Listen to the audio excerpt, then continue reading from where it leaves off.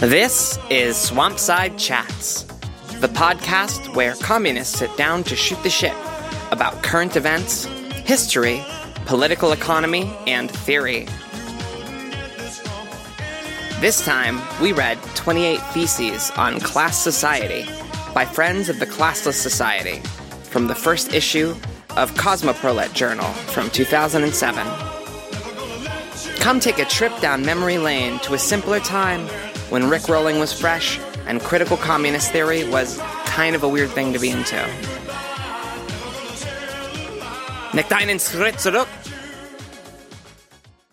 Back in the saddle. All right. How you doing, Jake? I have fucking Rick Astley stuck in my head. It's fucking pissing me off. So you're doing fucking terribly. Okay, is it the famous song or is it some obscure? Yeah. Okay. Yeah, what else would it be? I'm kind of curious. I've never heard another Rick Astley song, actually. Yeah, he's a one-hit wonder. I mean, that's, But I'm just curious what it even sounds like. Yeah, how many Chumbawamba songs do you know? I've actually heard a fair amount of Chumbawamba because they're anarcho-punks. That's probably a bad example. They're the only one that, if you're a leftist, you might have heard a bunch of this. Yeah. They were signed to Crass Records. All right, how about the Baha Men? How many Baha Men songs do you know? One. I was at the beach recently in Asbury Park, New Jersey, and I didn't know this was going to happen, but Papa Roach was playing. And so I could still hear the Papa Roach. What's the famous Papa Roach song? Last Resort? Yep.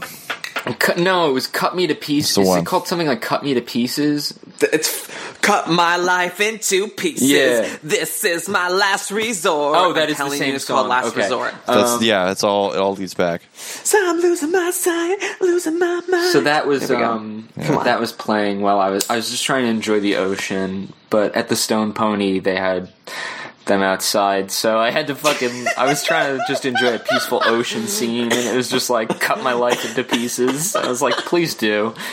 That's desperation out of sight. What a beautiful culture we have. That's all I'm saying. So when Friends of the Classless Society is like, hey, actually, if proles, gain the consciousness that they helped create the world, that might very well fill them with shame, not pride. Just don't play that shit at the beach. What the fuck is wrong with you? I mean, where else does it belong? Just a little further into the ocean. In like a parking lot. 1999, MTV Spring Break. That's where it belongs. And you know what? Once that moment is past, those people, they are surplus rock stars. What are you going to do with them, Jake? No. I mean, look, those people are adults now, and they have to buy crank in a Walmart parking lot.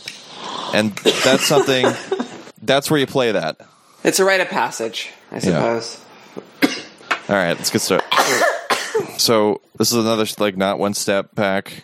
Not one step back. Beep, beep, beep, beep. Cosmoprolet is the person's name, but I guess that's also the name of the publication. The username of the person in our chat. Thank you, Cosmoprolet. Let's just be clear. I don't think Cosmoprolet is written on this person's birth certificate. Yeah, I'm going to go ahead and assume not. But Cosmoprolet is they're like a group of other groups in Germany.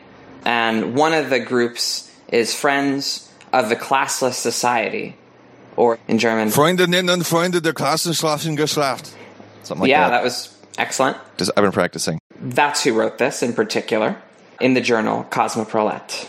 To our 6 German viewers, we're not sorry. Danke. So when did this come out? Did this come out in 2007, it looks like? Yeah, looks like 2007. It's got 2007 vibes. It's written like it was written in the 70s, to me. Oh, no, I mean, well, there's allusions to, the multitude and that kind of stuff, but, I mean, it might as well have been written in the 70s. I mean... I think, ultimately, if you're trying to, typologize these sorts of texts, this does hold on to some things that the communizers that we're used to dealing with have rejected and, have cast into the dustbin of history.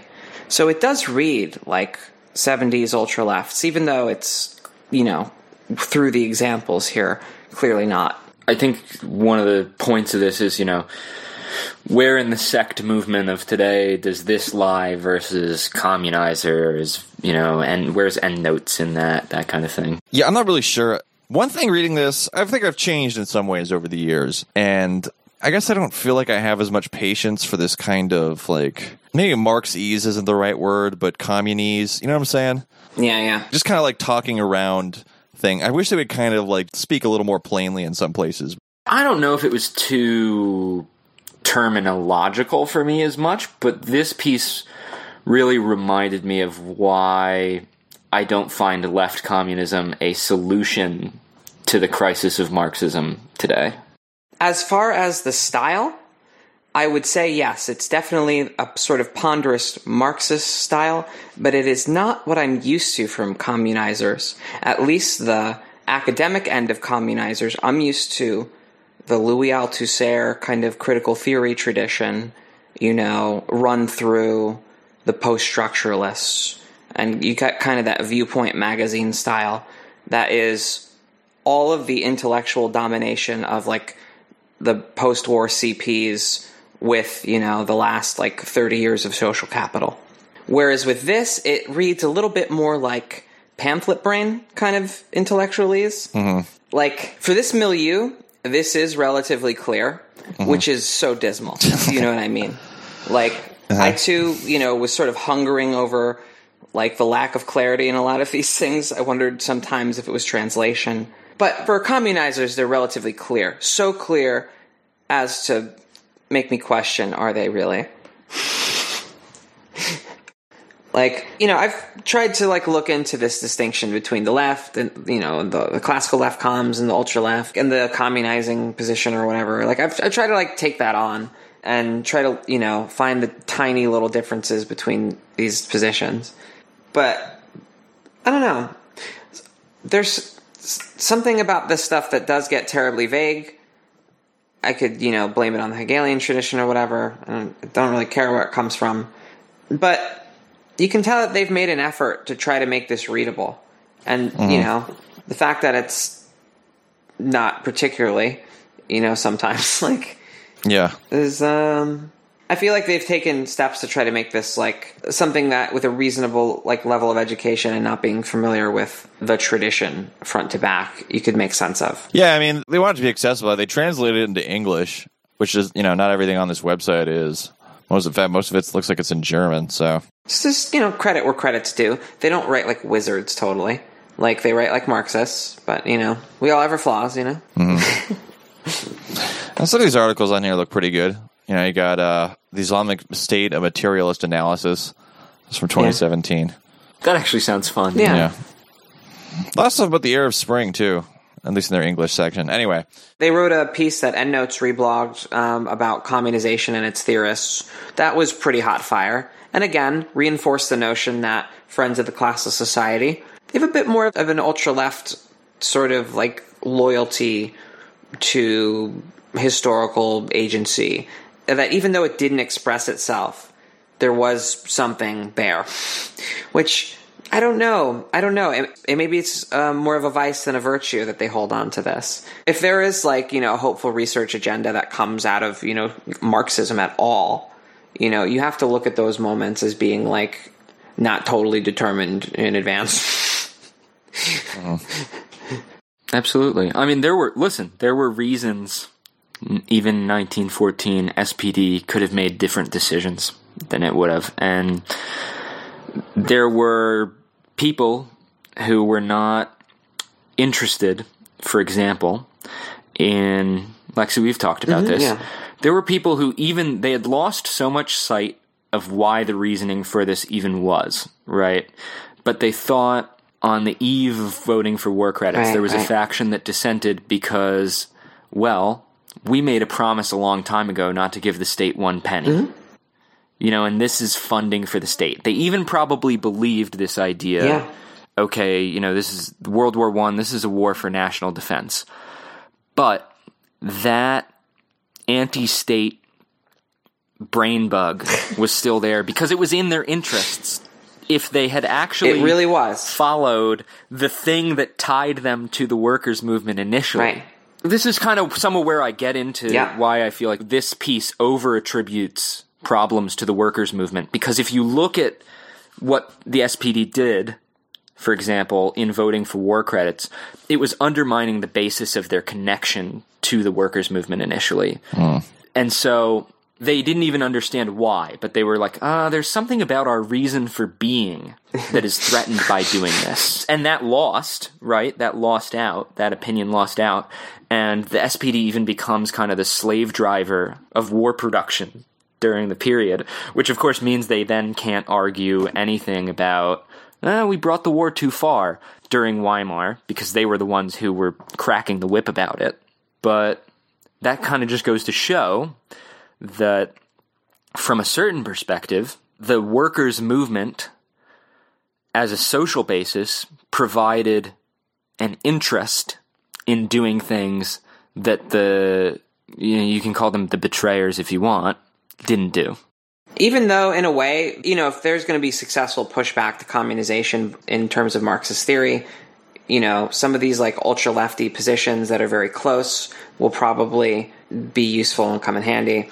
But yeah, on the other hand, they're too willing to sacrifice the historic agency that, inconveniently took the form of old school German social democracy, which was part of why communization chased me into, Kautskyism and being interested in the SPD and being interested in, the things that the Bolsheviks picked up from the Second International. And there were decision points there, just like there were in the Russian Revolution. And in order to not, just discredit the whole thing as hopeless, and to, essentially agree with enemies of the revolutions, you have to do a lot of excavation into these historic impasses, which is the opposite conclusion that most of the communizers seem to come to, right?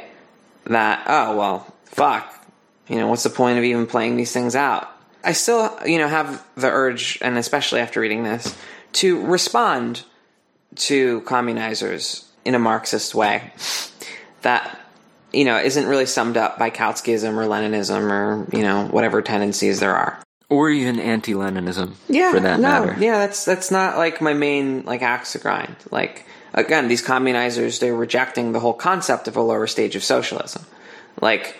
Because they take on the Leninist idea of what the lower stage of socialism is, essentially. They share too many assumptions with Leninists. The communizers are better about this, and I keep saying it as if they're not communizers. Maybe there should be a different word for what I mean, But it's not a full break from political, Marxism.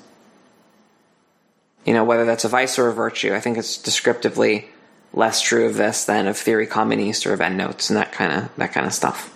Yeah, I would agree, though. I would agree this is closer to 20th century Marxism than endnotes. Which, endnotes is, Bakuninism with Kaczynski characteristics, as we were saying. There's no trace of primitivism here, really. I think there is a kind of real sense of, modernity was not well played, but maybe we could have done it differently. They like the aphorismo response to technology because this piece argues for thinking in terms of forces and relations of production. It doesn't want you to think in terms of total technological determinism where socialism is guaranteed by the productive forces. It doesn't want you to just take on capitalist technology as is, as being, just here it is, the productive apparatus that we needed. All we need to do is change the management, and there we go. Yeah. It has a sense of look, sometimes technology is, structuring our domination, and that we need to kind of get rid of shit like that. Mm-hmm. That, Luddite tendency in the aphorismo, workerist movement is, where this piece, ends up. Which, if that's not primitivist, which I think, there's overlap, right? Because there's, a little smashy involved here. But I think that's kind of legit. I don't think that that's that crazy. So right there you have, again, it's a moderate position. It's not a crazy position. It doesn't go full Pol Pot. It doesn't go full Kaczynski. It cedes that point to the workerists, which, they had a little streak of romantic anti-modernity in them. They did. A lot of them were Stalinists, that sort of broke off from the party. I mean, but it doesn't really go anywhere either. You know what I mean? I don't know. at least they went full Pol Pot. It's like, okay, that's where they're at, you know. I get it. These are like provisional theses or whatever. This is just kind of the starting point of their conversation. But it's like, okay, I mean, some good points in here, some vague stuff. I don't know. I wasn't in love with this. I didn't totally hate it either. Yeah, same. I've seen this kind of argument before. So wait, why don't we talk about Thesis 1? I'm going to read Thesis 1, okay?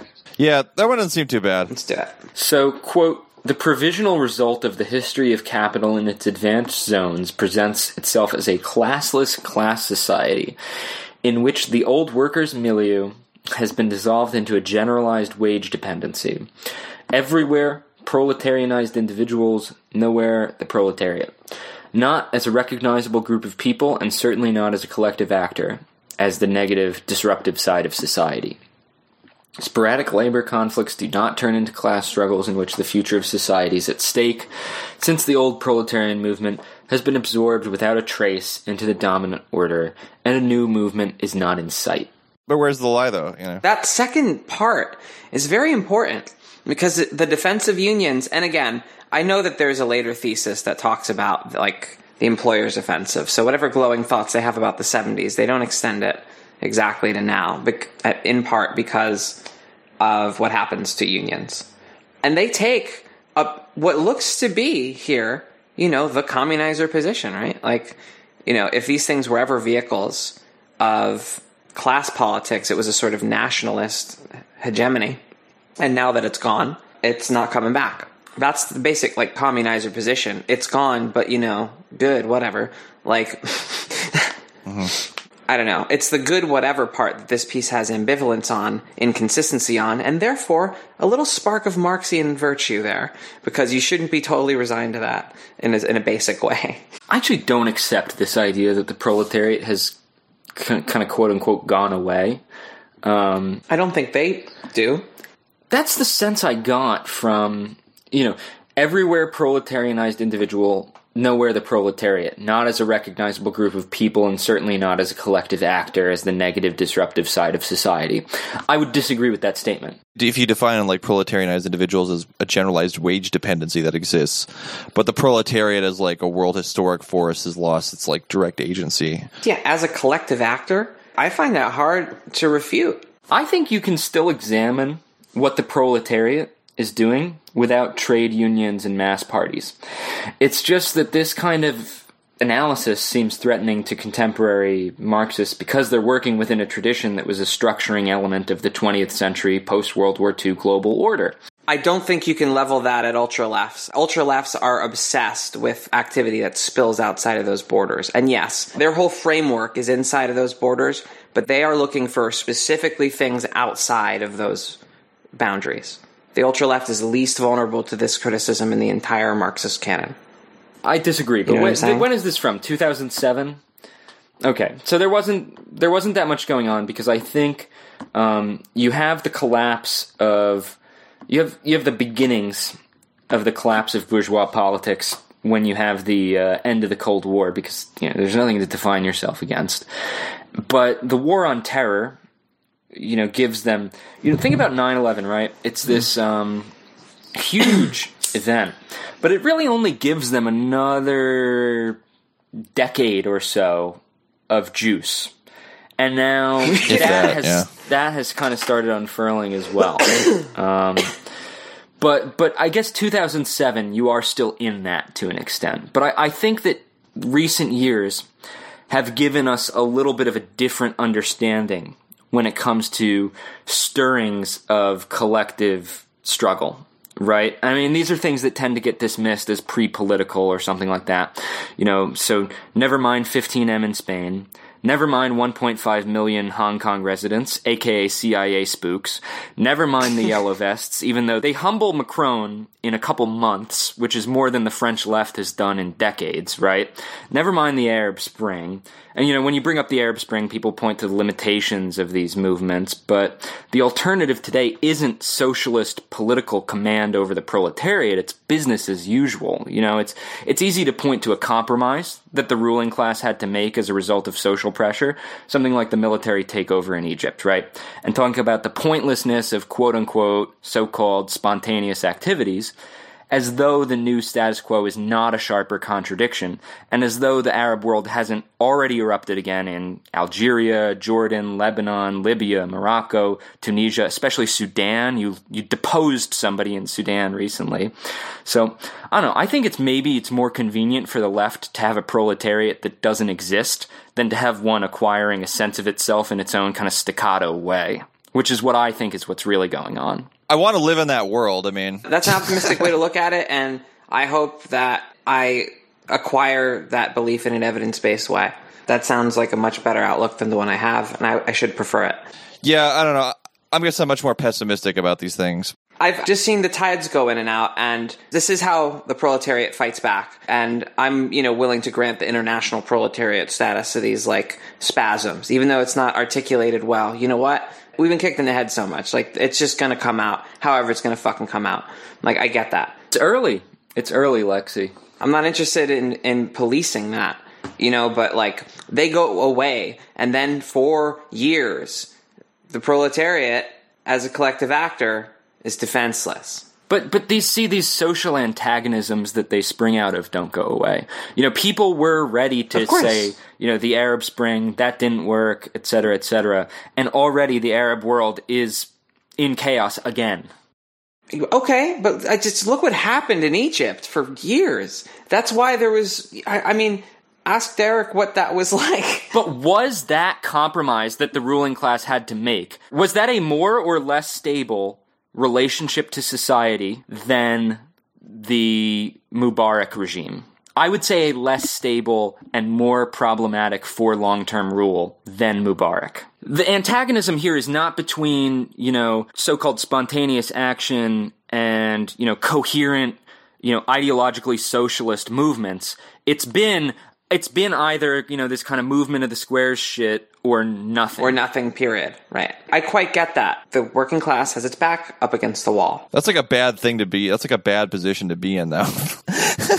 Well, I definitely see problems in international political economy and, for example, the separation of circulatory and productive labor, things like that. This piece actually, I think, goes into, it tries to explain why there isn't worker movement in a way that, so it's arguing against the kind of colonialist. They say that international exploitation of the periphery is, one of the reasons that workers in the West are so comfortable and then they don't resist capitalism or that's kind of how they try to explain it. I do think international political economy matters, but it matters in the sense that, the people producing things and the people circulating those commodities don't have a very easy way to relate their interests to each other.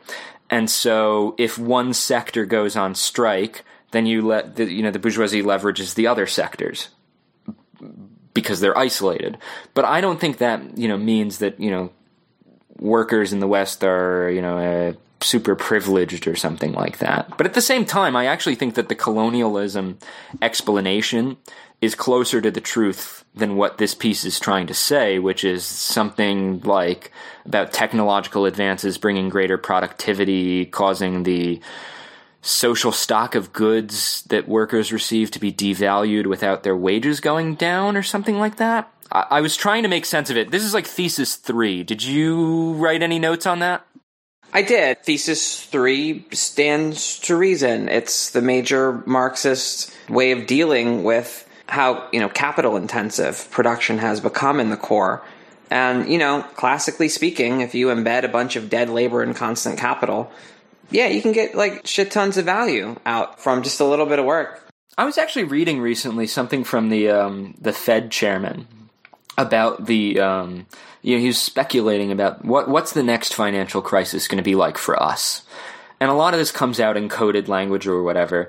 But there was some material in there showing capitalists today have some anxiety over the fact that technological advances haven't brought the level of opportunity, or even productivity advances, haven't brought the level of opportunity for profit that they were anticipating. Right, but you have to appreciate that this is coming up in an argument with third worldists and Maoist, value theorists, that are claiming the entire working class lifestyle of, the imperial core was purely on the backs of value exploited from third world workers. So if you want to talk about people that are contemptuous of the average Joe Sixpack in American worker or something, that's the claim that's being argued against in Thesis 3. Yeah, right. Whereas the West independently delivered, not independently, that's bullshit, but the West delivered a lot of its gains, right, off the process of industrialization and proletarianization in the same way that a lot of the periphery is now gaining its growth off the process of industrialization and proletarianization. And so, the periphery countries still have something to point to in terms of growth, quote unquote. The core countries don't have, you hear stuff about we're in a low growth future or something like that. I'm not saying there's no falling rate of profit. In Thesis 3, they present this idea of either this technological advance has done what's going on now or colonialism did it. I don't think it's really either. But I think you're right. I think you're right that there's a pretty simple falling rate of profit type explanation here, actually. Is that what you were saying? Well, I'm just saying that, what is being said here is coming from an orthodox value theory perspective, and I am inferring that your interpretation is probably not what they're saying, because they would also believe in a falling rate of profit, right? That they also believe in a process of diminishing returns that technological growth can't necessarily get you out of.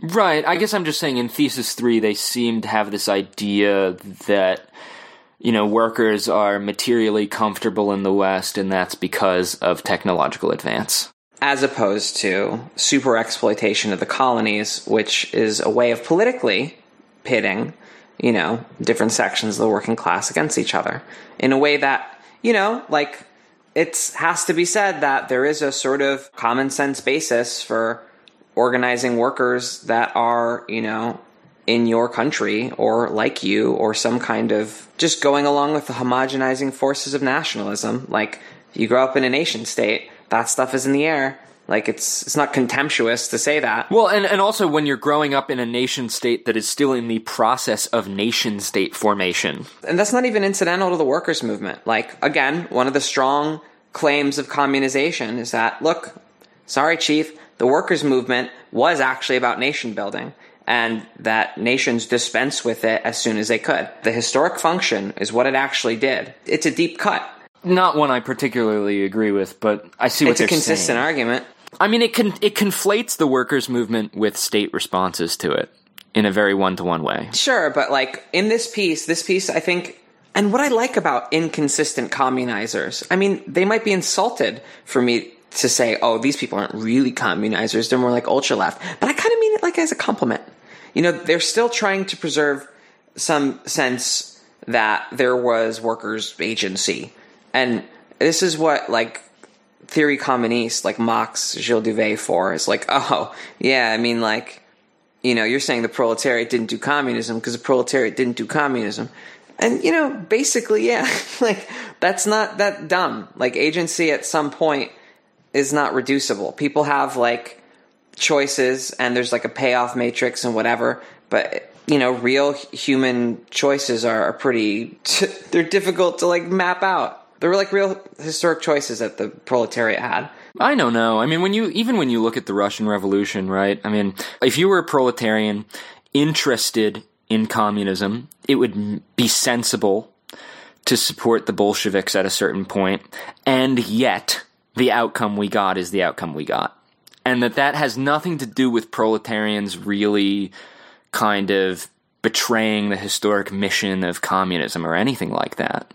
And so then you have to look at the political leadership, I think. Well, right, and that's where I sort of depart from what's being said here. But for them, the ultimate agency, the ultimate subjectivity, the thing they admire about Leninism is actually the voluntarism. It said at the end. It's just a class voluntarism. And that's where you get, the, general gist, the ultra-lefty, autonomia kind of feel here. The main thing that they take away from the Situationists and the Italian workerists, this is a radical break with the way things are.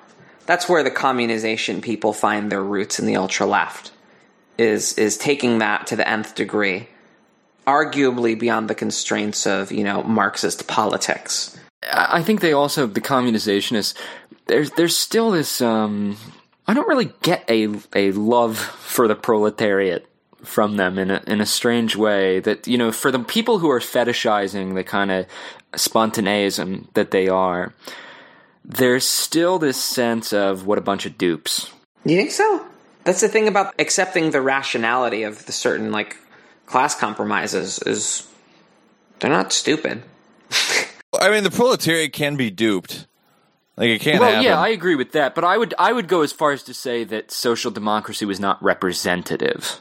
Not just that it was a clever trick, but that it wasn't representative. So you mean substantively, representative, because descriptively, it was literally a form of representation in a way that you don't always get. Right? Sure. And sure. So I know what you mean, but the fact is, when you think about, workers' representation in government, there's, two forms, right? There's trade union lobbying or there's worker states. Okay?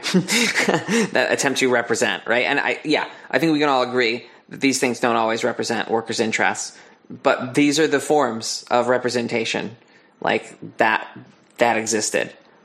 And representation in the 20th century, in the 20th century. And again, this piece is doing a good ultra left move. Representation as such is an attempt to, defer agency in a way.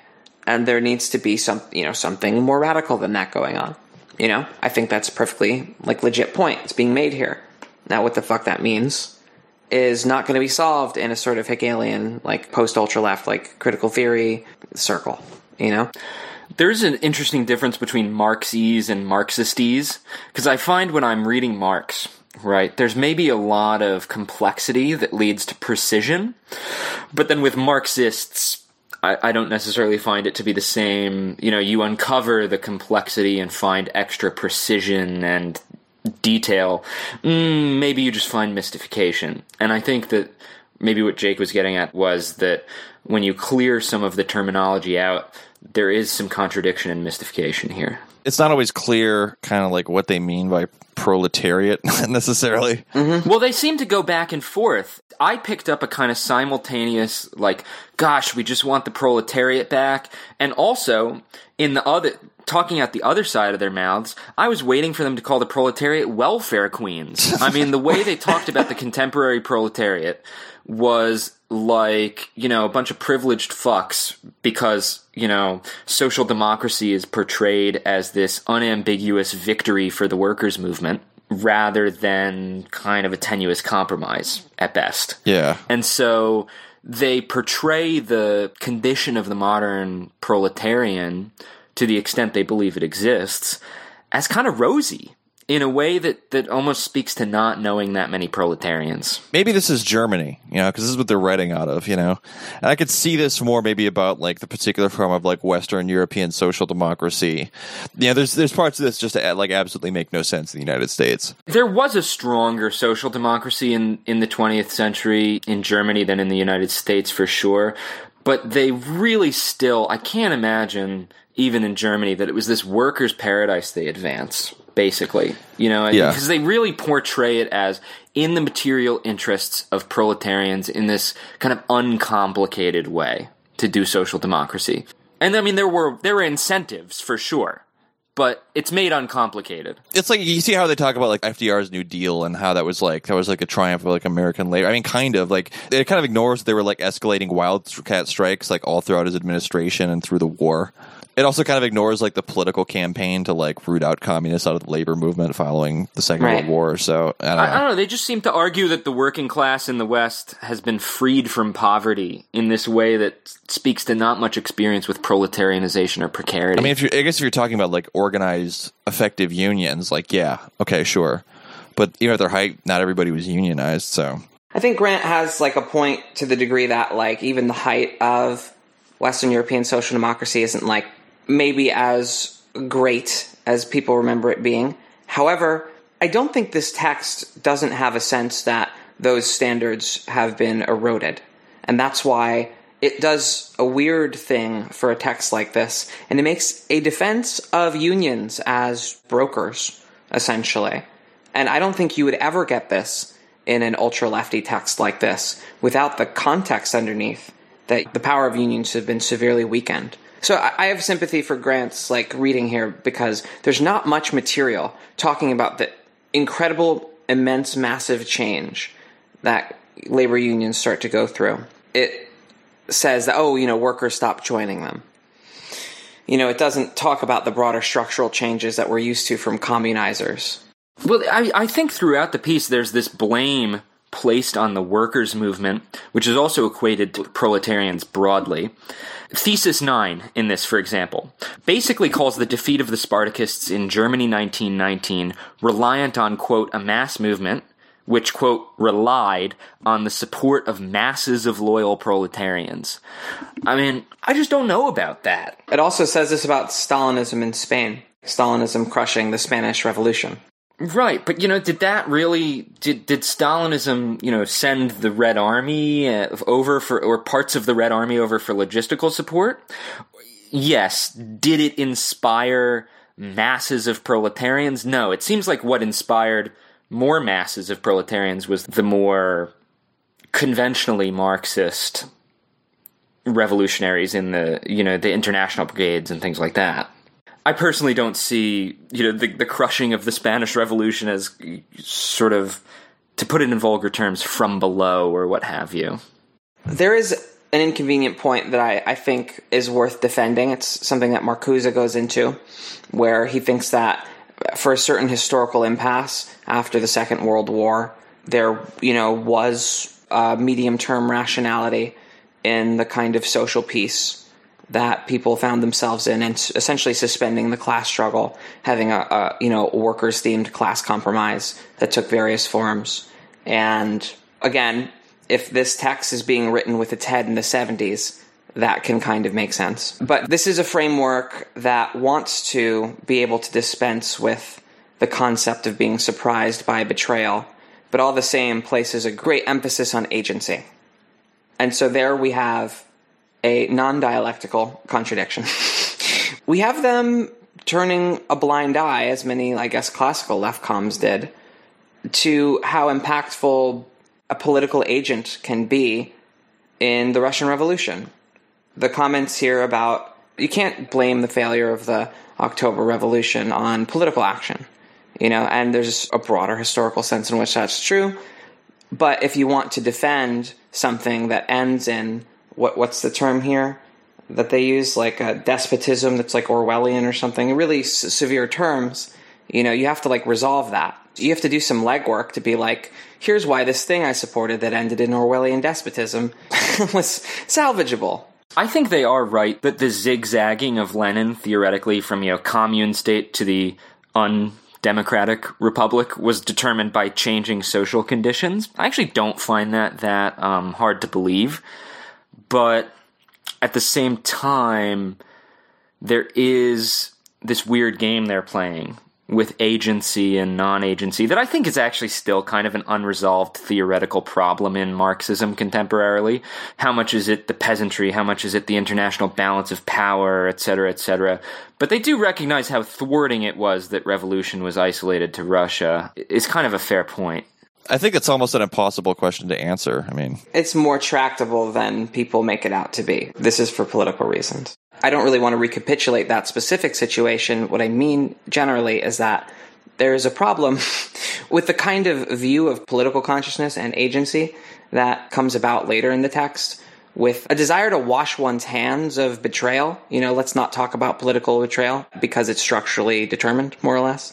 There's no point in pointing the finger at actors, to the point where it expands from that limited version of social democratic rationality that I was talking about, that Marcuse was talking about in One-Dimensional Man, that social democracy was just the rational expression of the workers' movement, Mm-hmm. And so to get to this greater universe of claims that Grant is talking about and is objecting to. It seems like they need this kind of hyper-deterministic perspective to basically justify what seems like spontaneism to me. To them, they just need to see the proletariat as like this X, this variable that will, somehow Deus Ex Machina just like turn up to like create communism. These guys are communizers, right? I notice they quote like other people, but they seem to be like, we need basically like extension and communization, and the proletariat will do that, and they're already doing that or whatever. And it's like, are they though? Yeah. I found, though, at the same time that their view of proletarians was also kind of dim, in that they really do blame the workers' movement in this kind of way that makes really no separation between the workers' movement and the state actors that responded to it. Thesis 23, they say that we don't need to blame bureaucrats for the integration of unions into the structural regulation of the economy, and that, quote, the workers themselves accept their role as labor power in capitalism, in that they do not call wage labor into question, and therefore its representation in the form of the union. But if this is the case, why have so many workers pretty much hated unions for a few decades now, and then they've only regained some popularity now that they're virtually invisible in our lives, as far as their kind of 20th century degraded form goes? Sure. I mean, the text thinks that there's a higher form of class struggle that comes from resistance to representation in trade unions. But it pairs this ultra-lefty point of view, right, with the insistence that trade unions kind of prevent the worst-case scenario. Again, this has to be colored by decades of, employers' offensive boilerplate, like, listen, defensive struggles, honestly, shut up about that. Which I run into this problem a lot when I'm reading the communizers. Like, there are more consistent ones, like Endnotes and Theory Communiste tend to be more consistent, but not in ways that I think they're great sometimes. Like, is it more inconsistent to kind of look back to this glory days, the 1970s, where workers were essentially striking like against their unions, taking that as the high point of class consciousness, and then to, kind of stand unions a little bit? I think in the sort of dialogue between like workers and rank and file, you kind of miss the fact that workers' movements, like anything else, are political, and there are differing like perspectives and factions and stuff, like kind of vying for control. So yeah, it is possible, and there are structural incentives in place that can have more conservative aspects win out, and things get reintegrated into capitalism. But, I mean, I think it's crazy to say that's just like a foregone conclusion, because if you say that like the underlying like structural elements in capitalism will determine those outcomes anyway, then there's really no way out unless everyone just like starts just communizing shit right now, baby, That's kind of what I'm trying to get at, that like there are more consistent communizers, but are they better for that consistency? Like this position, I kind of agree with more, even if I think there's a problem, like it is clearly better for workers to be able to take trade unions for granted and then be kind of resentful of official representation and try to exert it themselves than to be either totally, lining up behind the hegemonic, union bureaucracy, or to be in the position we're at now where a union is like a sci-fi concept. Yeah. Look, I think the 70s represent the death throes of unions in a strong way. And not only that, I think that workers end up leaving them because they are smart enough to know that these are no longer vehicles for their interests, as kind of just, unions become glorified HR firms, and they still are today. And I don't know that is really in anything but a kind of short-term sliver of workers' interests. Is that a claim you really want to make, though? That like the people who like stayed and like fought for their unions were stupid? You know what I mean? I don't think they're stupid. I think that you see isolated militancy because something that used to be useful is being destroyed. But the very isolation of that militancy from the rest of society, I mean, it's not a moral question, but it can't take hold. I mean, yeah, if it's trending in a downward direction, Like, I imagine there were probably militants before the high points of unionization where things were on the uptick, Is their commitment, You could say that in retrospect. The relevancy of unions to workers' struggles really depends on the year. Unions were very interesting in the 19th century, early 20th century. The kind of claims that you're making here are defensible on a certain level, but I think in order to be defensible, you have to essentially accept the rationality of the post-war social democratic like compromise. And in order to continue making your case, you have to basically show how, in the 1970s, international capital like was able to outmaneuver these compromises. Pretty standard narrative, right? But you have to be able to point to the at least medium-term rationality. And I don't want to say long-term, because long-term is, full emancipation, communism, right? But it wasn't exactly short-termism. There were some gains for a while. And then it stops working. I just don't know. I mean, let's go back to the fundamental crisis of socialism, where it starts. 1914, the German Social Democrats vote for war credits, right? Did the workers' movement vote for war credits? I mean, did the average SPD supporter necessarily, who owned a gun and thought that following a communist party was a good idea, did that person necessarily support, World War I? There's probably a range of reactions. I mean, I'm sure a lot of them probably did. Yeah.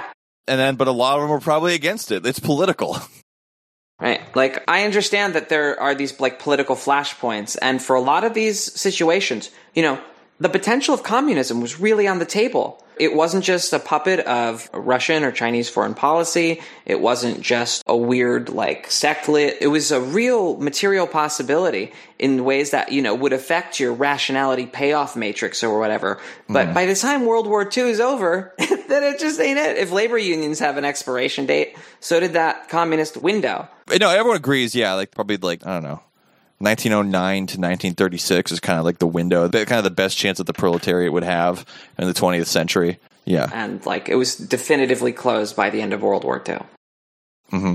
There is a way that the miners that were fighting Thatcher in the 80s, or the air traffic controllers that were fighting Reagan, they were defending, like, a higher rationality than workers could successfully, like, pull off. Because of the way that the workers' movement had gone, and it has to do with nationalism, it has to do with all those things. But you have to recognize the essential rationality of that class compact in order to explain why it falls apart, in my opinion. I just don't know that you can equate the workers' movement to its kind of so-called leadership in such a direct way. But I understand where you're coming from. It reminds me in a bad way of the board. They praised the board too, and I don't like the section where they praised the board, because the section where they praised the board is also, I think, the little brief touch upon, and this is such an ultra-left thing that just doesn't understand what the hell Marx was talking about in Gotha and just goes, oh, it's bad. I think they're rejecting transitional, kind of lower stage communist ideas as well. Yeah. In that same section. That's another big problem I have with this. I mean, because it reads like Debord, but I could still get something out of Debord because he's just mainly making a cultural critique. But this is actually trying to talk about, like, real class struggle, but still in these very, like, oblique ways. No, yeah, I enjoyed Debord, but there's clear limits. Yeah. This is trying to basically assess, like, the contemporary condition of, like, the proletariat in the 21st century. And it's like, there's a paucity of, like, there's no real data being put here, They don't seem to have a clear conception of, like, what the agency of the proletariat is. This is why I like that Mike Davis piece so much, Like, he's pulling in, like, actual sociology, and he's actually, like, critically asking, like, yeah, how does the proletariat develop agency? How does it develop class consciousness? Where does that come from? What's missing? Like, as opposed to this, which is just, like, the proletariat is like this, I don't know, it's almost like this figure of virtue that exists to, like, discipline, like, left intellectual weenies or whatever. I don't know. That critique's in here, too. There's so many of these critiques are alluded to, but aren't, like, fully executed. Remember, this, I guess, was written, like 12 years ago? And to think about how in 12 years the level of, like, debate around these things has improved. That something like Mike Davis's book, the lead essay, Old Gods, New Enigmas, that wouldn't have been written without basically, like, a flood of Marxism that's kind of like this, that had an extreme deflationary view of organizational agency, perhaps. I had, like, a weird reaction to this. Seeing this was like seeing, I don't know, an old partner or something, where I remembered why I stopped seeing them, but also, like, there's something about it I sort of missed. There's something, comfy and cozy about, like, a nice, quaint, kind of ultra-left communizer, like, middle position here. I don't know. This is before, like, the impact of the financial crisis really sets in. This is from a really different time, and it's a last dispatch of what like this avant ultra-left circle was thinking around that time. Yeah, it's a trip down memory lane. Yeah? To a simpler time, Right. you know? We had Texan in the White House. Right. We had fucking good movies in the cinema. Vaping hadn't been invented yet. Simpler time. There was a time when like the multitude was the big thing, and it was kind of the end of like that sort of anti-globalization era. Mm-hmm. The original Antifa fucking up Starbucks. Right. Yeah, they even talk about like the banlieues. Remember that? Remember the banlieues discourse? I totally don't, actually. I had no idea what they're talking about. What the fuck was that? Those like French like suburban riots, because like a lot of like the poor youth in like the like 90s right. and early 2000s were concentrated in the banlieues, so that was like the hood, but it's in the suburbs. I did hear about that stuff. Yeah, like a lot of like French public intellectual culture there's a lot of discourse around that. Anyway, I find this refreshing, because when you're blaming everybody except the ultra-left, you've got some decent points about everybody except the ultra-left. So obviously there's a huge blind spot. But again, I think that the idea that, the radical left, the real, quote-unquote, real radical left had nothing to do with the marriage between, official worker organizations and the state. I don't think that holds water. I mean, I guess I would like some citations on that. What do you mean? If social democracy wasn't a direct expression of workers' interests, which I think in a long-term sense is clearly not true, right? Like, it can't be. It brought us here. I just wish there was more, like empirical claims, like verification in work here, and that they just kind of said things in a way that's a little more straightforward and not this kind of like elliptical, like it's like basically what I said at the beginning. It's good to remember. It's nice to relive my youth. Poring over, yeah, like, manifestos and shit, being like, damn, what's my position on the workers' movement? Yeah. No, I used to enjoy reading stuff like this a lot more than I do these days. Yeah. Did I really just say the level of debate improved when most people are on Twitter? But I think that there's, like, a sort of, like, journalish conversation that's happening, and I don't know what the fuck that means, really. God, that stuff's not getting anywhere, is it? I don't know. There's definitely stuff that's come out in recent years that's like better and more penetrating than this. So it takes analyses like this as like part of the bedrock of like, okay, what are we like responding to? Everybody knows this, like everybody knows the workers' movement is dead. Everybody like not really, but you know what I mean. There's a whole like media scene or whatever around like the DSA and stuff that seems to have like popped communization a little bit. As far as communization was going to be popped, you know what I mean, from stuffy circles in Oakland or, Brighton or something. Teen Vogue, like communization. Yeah, okay. That's like thing. How many teens do you think read Teen Vogue these days? I kind of think it's like that episode of Entourage where Drama wants to get that medical marijuana hat so he could be in Tiger Beat, but that's just my only point of reference.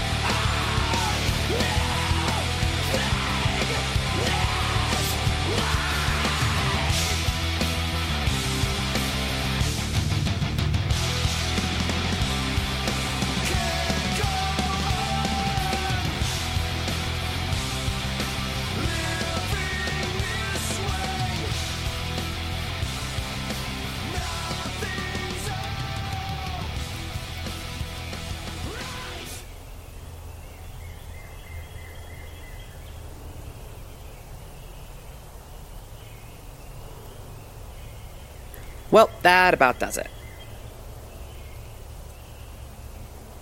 As usual, we were a bit harsh and dismissive of our friendos here. Here's hoping our generous Bonapartist with the username Cosmoprolet finds our discussion entertaining, if nothing else.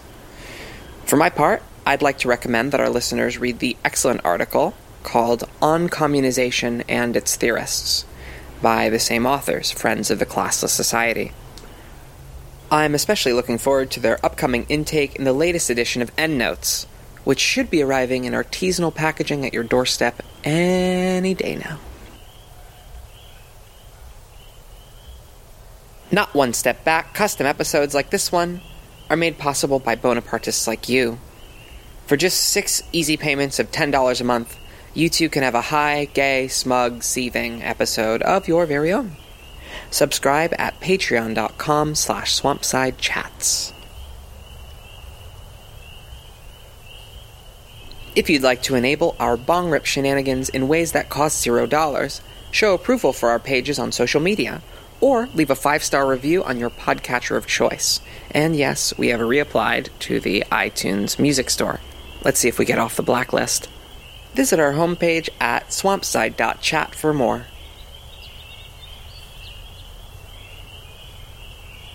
Swampside Chats is part of the Emancipation Podcast Network and Research Collective. Check out our comrade podcasts at emancipation.network, where you'll find me regularly on the From Alpha to Omega reading series.